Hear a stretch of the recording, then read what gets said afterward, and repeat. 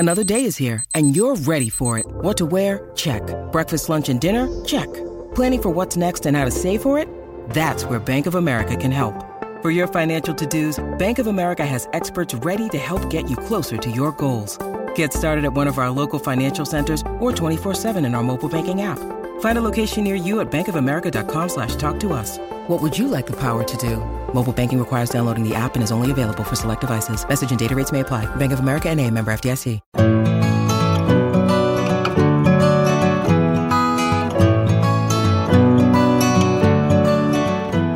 Welcome to the Flying Solo podcast, a show for those going it alone in business. I'm your host, Robert Gerrish.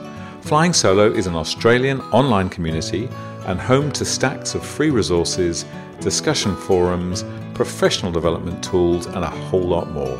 Find us at flyingsolo.com.au or join us on Facebook.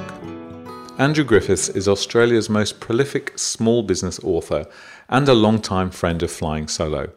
In this interview, we caught up at the start of the new year. Now look, before we get going, I just want to acknowledge you because I remember about this time last year, we had a conversation, I can't remember where, somewhere we sat down and we had a coffee, and I was saying, well, you know, what's on your plate this year, Andrew? What are you looking to do? And I seem to recall, well, I do recall, that one of the things that was on your list was this small goal you had of basically stomping all over the US market. You were going to absolutely really make inroads into the US. And lo and behold, here we are a year later, and what do I see? You're a regular contributor to probably the most popular small business website in the world, I would imagine. It's got to be one of the most popular, which is Inc.com. You're a regular contributor. I mean, my goodness gracious, you did it, mate. It's the power of intent, I think, Rob. It's a funny one, isn't it? 18 million visitors a month, unique visitors a month, I believe that is. It's an extraordinary site, Inc., from that point of view. And it was my plan, to start that process. And I just did what I needed to do to track it down and worked on it. And all of a sudden, I'm the only Australian columnist that they have. Fantastic. Which is amazing and a wonderful experience. But the sheer enormity of it is extraordinary in terms of the hundreds of thousands of page views for an article all of a sudden, and the associated traffic and things like that. It's a very humbling experience for me. And I got to say, writing a 500-word article for Inc. is harder than writing a book. Is that right? Yes. Okay. Well, that's interesting. And talking of writing books, so how many are we up to now? Well, somewhere around 12 or 13. Depends where we fit into the equation. I finished number 12 and 13 actually, so I'm just in the formatting and publishing stages of those now. I'm writing a book about writing, the power of publishing, and also about 52 strategies to build your business over the space of a year. So once a writer, always a writer, I guess. I'm you know what it's like, mate. It's what we do. Well, what I think is so interesting is, for a lot of us that do a little bit of writing, we kind of take a break from our normal work to do a bit of writing. You're kind of the reverse. You take a break from your writing to do a little bit of something else, don't you? Yeah, it's true, actually. And happily, one of them is speaking to the Flying Solo community today. So again, thank you. So look, let's dive straight in. Let's help people make this the best year yet. Traps to avoid. You've got some thoughts, I know. What are some things that we definitely don't want to be bringing with us into the new year, do you think? Where I always start with this is I start by figuring out what are the things that I don't want in my life anymore, or what are the things I don't want in my business. Figure out the things that we don't want. Often, I think when people say, well, sit down and come up with a list of all your goals and all the things that you want to achieve, for a lot of people, that's actually really quite difficult, to be honest. But if you said, well, what are the things you want to stop? What are the things you want to stamp out? What are the things you kind of won't accept anymore?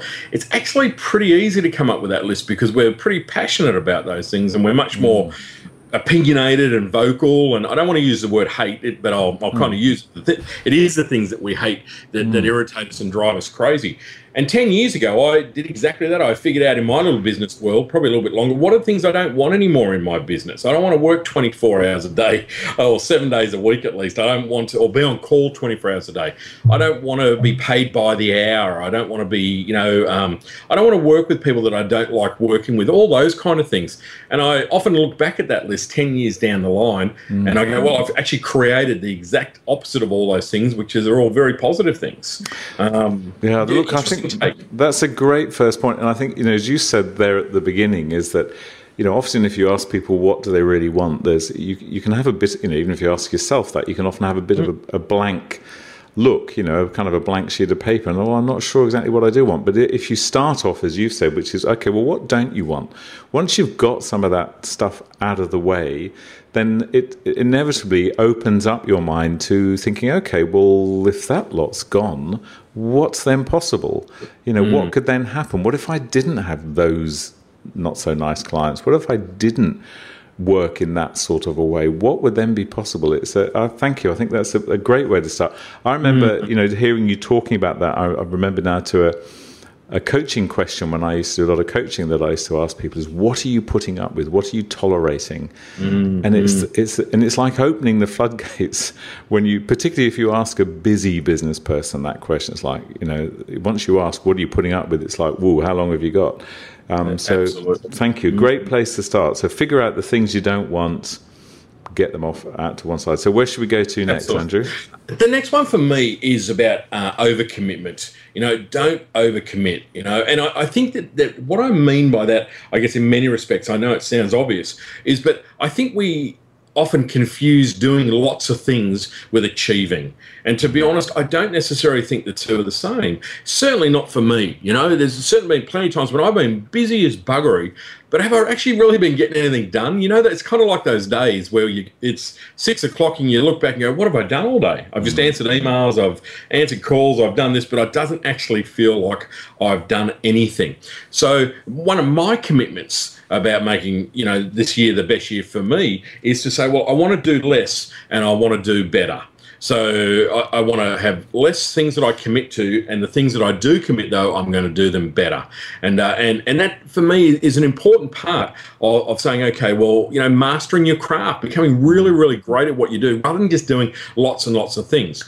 Another element of that, if I can add in here, is the fact that I think when you fill your calendar, when you fill your agenda, when you fill every minute of every day because it feels good, we're doing lots and lots of stuff, most of the time there's a lot of things in there that actually aren't that productive or aren't making you money. But what we do, we don't leave any room for opportunity to come our way. And a few years back, really kind of clarified that in my own mind. A lot of people say to me, oh, Andrew, you do so much, you do all these things. And I go, well, you know what? I work less now than I've ever actually worked in my life. But what I make a point of doing is being very particular about what I commit to, but also making sure that I'm leaving room for opportunities to come into my life. A little bit out there, but I'll tell you what, if there's no room for opportunities, then they go somewhere else. That's my belief. Yeah, look, again, a great point, I think, and I love that phrase you said there about don't confuse doing lots with achieving, and it's so common, isn't it? That we speak to people and busy, and I do it myself, and I can, as I say that, I can feel my nose growing longer. And it's so easy just to say, oh, yeah, I'm so busy, and you look at the end of the day and you think, well, what have I actually done, and what was my priority at the beginning of the day, and to what degree have I taken a step, towards achieving that? So don't confuse And also, I'd add to that and say that sometimes it feels very, very uncomfortable to not be fully committed. If you are one of those kind of people that, you feel kind of a sense of security in looking at your diary and seeing it's all chockers and all the rest of it, to say leave space out of that and leave space for the unexpected, leave space for things to come in. At first, it's an uncomfortable feeling because you have conditioning yourself to be doing. And I think I found that very, very difficult in my world, was to actually break that habit of just kind of filling every bit of space simply because I felt that I needed to. But I absolutely radically changed my life, Robert. Absolutely. Well, let's look. Just you're a soloist, right? You work fundamentally by yourself. I know you have a number of people around you supporting you, virtual assistants and other people, as a lot of listeners do. So we can call you a soloist. That doesn't offend you, does it? Is that right? No, okay. I'm proud of it. So absolutely. Just tell me, when you've created this space, and when you're sitting there and because of the fact that you've got yourself so organized and you've not overcommitted, what do you say to yourself if and when, and it surely must happen, when the little voice in your head says, Andrew, the phone's not ringing, there's not an email coming in, there's no one on your Facebook page at this very second. How do you quell that voice in your head? What do you say to it? Well, I guess for me, I've been in business for many years. Obviously, this is almost 30 odd years now. I'm kind of past the stage of worrying if the phone will ring again. And I know it's easy to say that 30 years down the line. I know there's a lot of people listening that are new in business, and if the phone's not ringing, it does make you panic a little bit. And I believe that if you've done all the right things, if you've got everything, you're marketing yourself well, you've got a good network around you, you're good at what you're doing, you're really committed to being good at what you do, the phone will always ring again. And I think you just got to have a little bit of belief in that side of it as well. But the other side of that for me was also using that time to say, well, if I've got a bit of time, I'm going to do something which is going to be positive. I'm going to plant a few seeds. I'm going to, connect with some people that I haven't connected with for a while. I'm going to send out some books. I'm going to learn some new skills, invest some time and energy back into myself, and use that time wisely, as opposed to perhaps sitting there, doing the email checking or the Facebook checking or how come no one's, is sending me any SMSs. And I think it's about finding that little bit of inner peace and a little bit of quiet time and letting it happen. But it is a bit of a brave move. But everyone I know who's done it says the same thing, that once you leave space, good opportunities will come your way, especially if you've done the right groundwork. And look, and I guess that, again, the point that you touched on there, that you made there, is this is, in your instance particularly, is one where you have the foundations in place. You can feel assured that you've got the foundations, you've got your marketing pretty well sorted, you know clearly who your market is and who you're trying to attract. So those foundations need to be in place, don't they? And then you can absolutely say, okay, well, I'm going to leave some space, safe in the knowledge that I've got those things right. So, no, I think great point. Let's get on to the next one. So, what's your next point after Number that? 3 for me is I think this is something that I struggled with all of my life, and it follows after number 2, but is to get better at saying no. Okay, and for me, I was always a bit of a people pleaser for many years, and as my profile grew, more and more people would be emailing me and asking, can you do this, can you do that, and I would say yes to everything. And what I found was that, particularly, for example, one great example here was not-for-profit work. I found myself doing work for homeless shelters, the Blood Bank, RSPCA, the Abused Child Trust, all these the Salvation Army, all these organisations. And then I looked at my calendar one day and I said, I'm spending 3 days a week doing not-for-profit work. If I actually keep doing this, I'm actually going to need all of these services. It's only a matter of time until, that's the way it goes. But I always found it very, very difficult to say no to those. So I had to learn how to say no much, much better. And for me, one of the biggest skills that I learned was to learn how to avoid committing on the spot. So people would come up and see me somewhere or whatever and say, could you MC this event or do this or do that? And you kind of go, you feel obligated then and there, so you say yes. And I just made a very simple point of saying, sorry, I haven't got my calendar with me. I have to check and get back to you. And that was my standard line for everyone, so that I could actually then turn away and go, right, do I want to do this? Can I do this? Have I got the time to do this? Is this in alignment with who I am, what I want to do, et cetera, et cetera?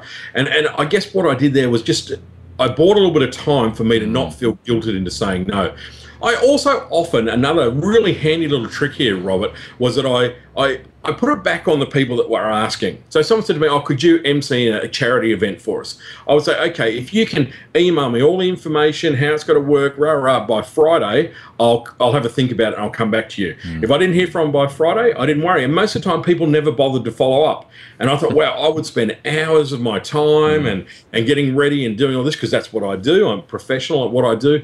And really, there was actually no commitment from them on the other end. So I mastered the art of saying no. That's wonderful, and a couple of key points I got out of that is one is this thing of pausing that you do, where you, rather than being railroaded into making a decision on the spot, you put in a pause and you say, "Well, I haven't got my diary. Let me think about that." Great point, and I love that sort of pushing back sort of thought as well. Is okay, you want me to do something, you need to do a bit more for me first. And again, what that does show, particularly I guess where you know, someone like yourself, you've got a massive following, you're well known, so of course people are going to want you to open their events and MC their events. You know, of course that's going to happen. So it's absolutely right in that situation. You push back and say, well, you do this by then, or tell me who the audience is, or tell me exactly what the reach is of this sort of promotion that you're doing. It's great point. Thank you.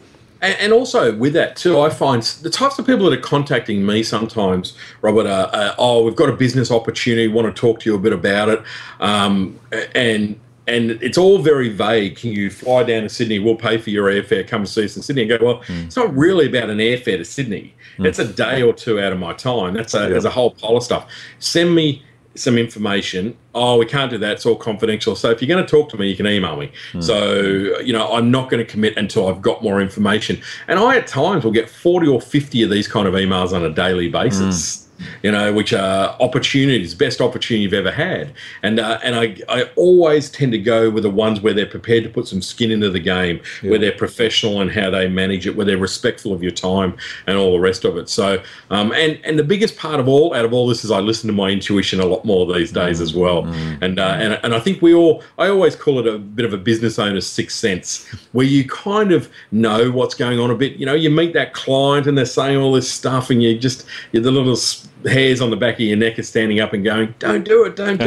I've learned to listen to that. My spidey sense is very attuned to crazy. Well, and again, I'm sure part of that is the fact that, as you've said before, you're giving yourself some space and you're pausing. And absolutely. It's when you're working at breakneck speed and saying yes to everything, your intuition doesn't get a look in, does it? It doesn't. And you let your brain take over and try and logic every argument as opposed to listening to it. On my little checklist of opportunities, that's the last one that I have at the bottom of the list. What does my intuition say about it? And if everything else is a tick above that, but my intuition is a cross, I won't get involved. And I've really learned to hone that skill over the years. I know that's a bit out there for some people, but for me personally, my greatest business skill is my intuition. Fantastic. Without a doubt. All right, let's take you on to, where are we now? Must be point 4, is it? It is. Okay. Don't set lots of little goals, set one big goal. There's a bit of a movement, I think, around the world happening at the moment. I don't know if you've noticed, mate, but there's lots of books around one thing or pick one thing and all the rest of it. I'm a bit of a believer of this. I used to be the goal-setting guy with a list of 100 things that I was going to do by 3 o'clock this afternoon. And I mean, sometimes you achieved a few of them, but you never got all of them done. My focus is really changing a lot more now about one big goal, you know, just setting that one big, hairy, audacious goal, as they like to say. And then even if it's a big, like for me, exactly the point you made earlier on about the USA. I had last year was the USA for me. I wanted one great opportunity and I wanted to really leverage that and make that happen. And, you know, I made it happen by, you know, focusing, by doing the things that I needed to do. And I think there's a lot to be said for that. I think having that one big goal, which is on your whiteboard, on your desktop, you know, it's in a card in your wallet or your purse, it's on a post-it note on your dashboard of your car, whatever it might be, written on your children's foreheads, you know, whatever. Tattooed, of course. Yeah, that's commitment. I love it. Tougher than the year after when you've got to cross it out. But that to me is having one big goal, whatever it might be. Make it big, you know, is to be true, you know, is to live with integrity, is to, you know, double your income, whatever it might be, but make it that kind of goal that's big enough to be challenging enough, but every action is going to push you in that right direction. So it becomes more of a way of life rather than just another kind of element on a list of things to achieve. That's my take. I'd be interested in what your thoughts are on this, mate. Yeah, look, I must say, I love that, and I think it's I've always liked this notion of kind of having a theme for the year as well, which I guess is related. You know, it's having something that sort of overarches everything else that you do. You know, it's so that yes, there are, you know, inevitably 100 actions and a number of goals that we might have sort of under our overall big, hairy, audacious goal or our theme or whatever we want to call it, but having one thing that drives us, one thing that pulls us forward, under which everything else hangs, I think is a very good way, because it's, you know, as it was with you, as you said last year, where the US was for you was a very clear goal, and you put so much effort into that during the course of the year, and you made it happen. And I think that's a very good point. Yeah, it's powerful without a doubt, and I think you can make it all about that one thing, that one, you know, and that I think that just creates enormous intent. And with intent, you know, that's, you know, where that's the action follows that intent, and it just kind of leads on from there. And I think though that it doesn't have to be a, you know, help create world peace thing. I mean, that's a wonderful aspiration. But I think it's also got to be something that you know that you can achieve. You know, maybe it's to write a book, maybe it's to do whatever it might be that's going to be challenging, but you know that there's going to be a big payoff. But more importantly, you know that if you're really honest with yourself, if you're really fair dinkum with yourself, you can make it happen. And that's the difference. It's not a pie in the sky thing. I'm going to make $1 billion next year, and you know you're making $50 at the moment. I think that's the only kind of thing that I would say to just clarify it a bit. I think it's fantastic. Well, look, I must tell you, I can share a little secret with you that for me, for this year, for Flying Solo, it's to reach 100,000 members. So we've got some work to do, but it's a nice figure with lots of noughts on it, which has got to be good and achievable. And achievable. So let's have a look at point 5 then. This is one of my favourites, and I've been doing this for years now. It's a really, really simple idea, and it's called a success board. I don't know if you and I have spoken about this before, Robert, but the way that it works for me is in January, I have a whiteboard in my office, in the corner of my office, and I wipe it clean every January. And then the only purpose of this whiteboard is for me to record my successes. And the way that it happens, so January starts a little bit sad. You know, you're feeling a bit like a lost cause, and you know, whatever your successes are. So for me, it might be, you know, really doing a great job at a speaking gig. It might be a Flying Solo podcast with Mr. Robert Gerrish. It might be a book coming out. It might be whatever it is. So in January, as I have a success, I write it on my success board. February, I write my successes down, and I keep adding them. So by December, you've got this amazingly full board of your wonderful successes. That's a great thing, isn't it? Because how often do we talk to, you know, I know I talk to people, and you do, I'm sure. We don't acknowledge our successes because we're so busy getting on to the next thing, aren't we? That's a wonderful idea. Well, and you know what? The real power of this is there's a few things. One is you actually take time to stop and acknowledge your successes by writing them up there, and you enjoy seeing them, and they're whatever successes mean to you. It doesn't matter. I mean, but whatever they are for you, you get to enjoy them a lot, because you see them all the time. And what I also notice is as the year moves on and I start looking back a few months, I'd forgotten about half of them. I'd forgotten about that presentation, or I'd forgotten about that interview or that article or whatever it might be. And I go, oh yeah, I forgot that. But the real value is on those days when perhaps, you know, you're feeling a little bit flat, you're struggling a little bit, you know, just, I don't know, you might have had a bad phone call, or you didn't do something as well as you thought, or whatever it might be, something's gone wrong.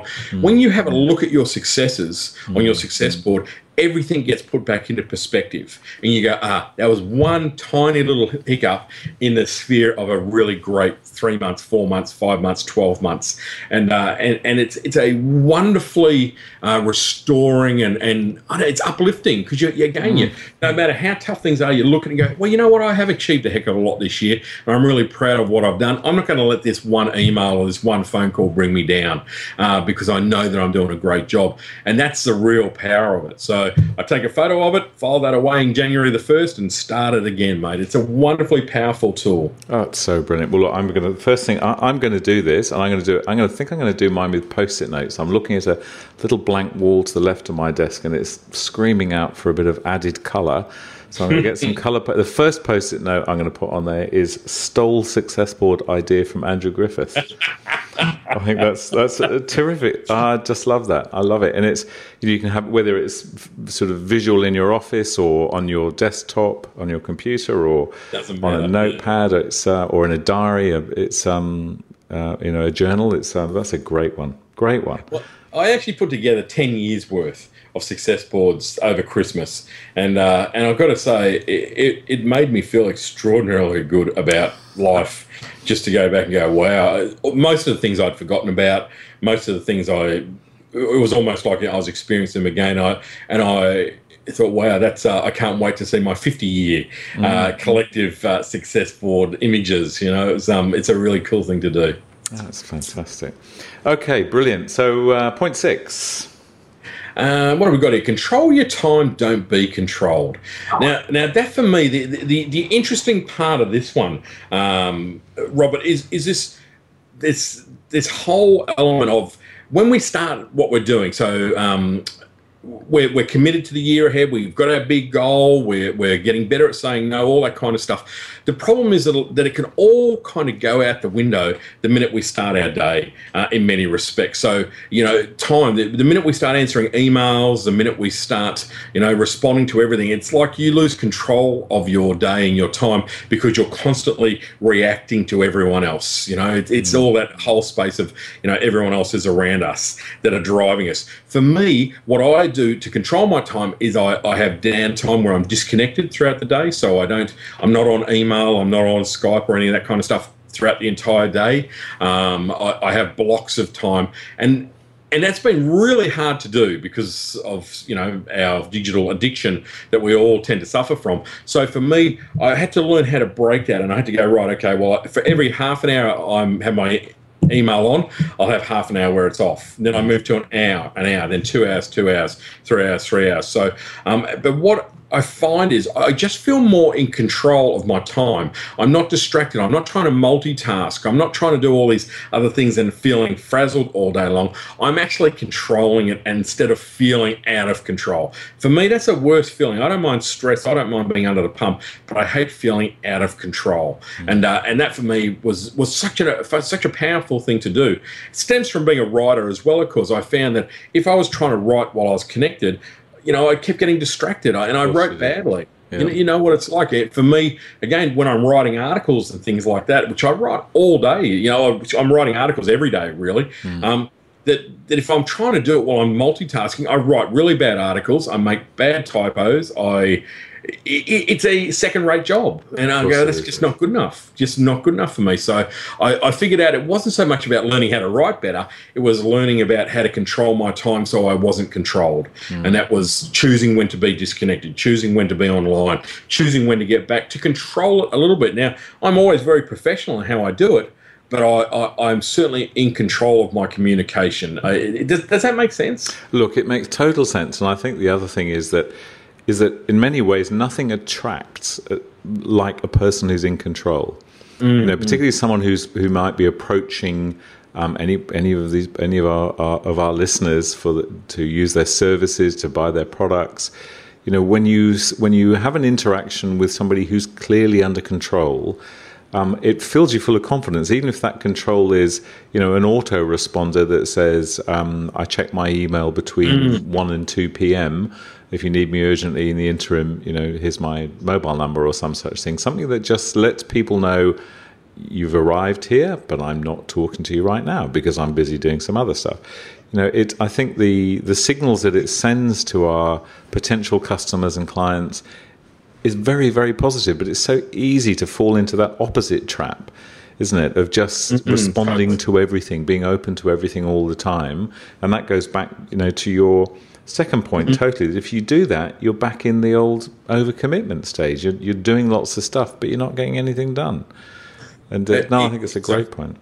And I've certainly found, over the years, my business, in whatever shape or form that has been, has grown in leaps and bounds. And it doesn't. What I mean by that is, it's not just a gradual increase each month. It's like it's a dramatic increase, and then it might plateau out for a while. Dramatic increase, plateau out for a while. But they're bigger increases over a period of time. And what I always align those periods of growth and increased profitability, I'm just not into growth for the sake of it, but actually making more dough, are the times when I do all these kind of things, when I make sure that I'm focused, when I'm in control, when I'm not overcommitted, when I'm spending time doing what I do really well. And something that I've really got to be in my bonnet about at the moment is saying to people, put all your eggs into the one basket, okay?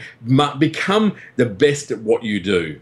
Master your craft, whatever it might be. I think that we are having such a fragmented kind of a world that we live in terms of our attention span, communication, all those kind of things, where we're becoming quite generalistic in how we do things. And I think there's a real calling to be the best at what you do. Now, it's easy to say that, and I do a keynote and I talk about this a lot, but my view on it is to go down a slightly different path, is that someone's got to be the most expensive. It may as well be you. If you're going to be the most expensive, you've got to be the best. And that's the real commitment. You've got to be the best at what you do. Once you commit to being the best, people will find you. People will track you down. They will pay you what you ask. And you really build quite a wonderful kind of a business. It doesn't matter whether you're a dog walker or whether you're running a Fortune 500 company or whatever the case may be. But if you don't have these kind of things under control, like your time, like saying no, like your commitments, you rarely get the chance to really follow through with that commitment and to become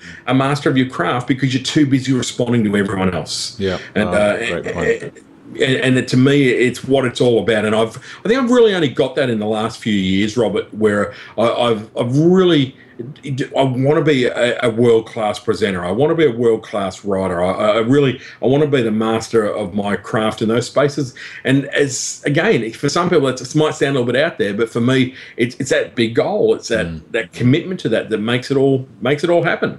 Yeah, and as we were saying in this sort of little conversation before we started recording is, I guess one of the real similarities between what you're doing with your business and what we're doing with ours at Flying Solo is we're giving it time. There's no rush here, is there? And if you're going, and I think another sort of side effect of the world we live in currently is too many people are trying to do too much too quickly.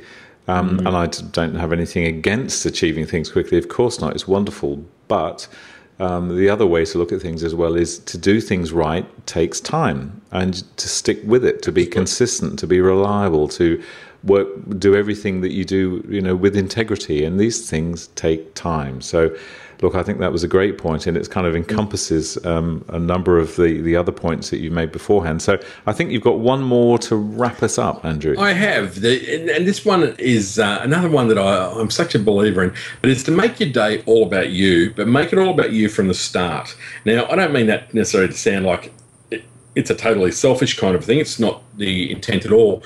What I mean, the best way to illustrate that is my little world. And the way that I operate is I get up every morning at 5 o'clock, and that for me is the time that I use for myself. And I plan out my day. I watch some videos, normally TED videos, things like that again I can learn something from, or tutorial type things, learn how to use some kind of software or something inspirational. I do a bit of writing. I normally write an article in the morning when my head's fresh. I just revisit my goals, my success board. I look at all those things and I spend the first couple of hours of my day. Then I go off and do some exercise or have some breakfast or whatever it is and start up. But I just spend that first hour and a half, maybe 2 hours, just really focusing on on becoming a better person. If I'm really honest, Robert, Yep. that's what it comes down to: learning more skills. Being better, mastering my craft. All of those kind of things, and saying, okay, well, it's all about that. And it's again how you start the day tends to be how it will continue on. And I believe that we have to invest in ourselves, and we have to. It's the greatest investment you can make, but most of the time people don't. It's not that easy. I get a lot of people got kids and there's a lot of commitments, but if you can find the time or make the time, even if it means getting out of bed earlier, and I know we all hear it all the time, but for me it has probably been the single most transformational element of my life and my certainly my business world in the last 15, 20 years of doing this particular thing. It's just it changes everything, and it's such a beautiful way to start the day. Look, again, a wonderful point to close on, I think, is that what you're saying is that's really setting the scene for the day, it's setting the template for the day. I love the way that you start your day with some professional development, and then by the sounds, after you've done that, you also give yourself some time for health and your own sort of personal, physical well-being. I think for those of us, and this is all of us, listening are soloists, we're working by ourselves or we're working in small groups, and we have to put ourselves first. It's just so important. And a phrase that I use a lot and that I particularly love as well is to treat yourself as you would your best client.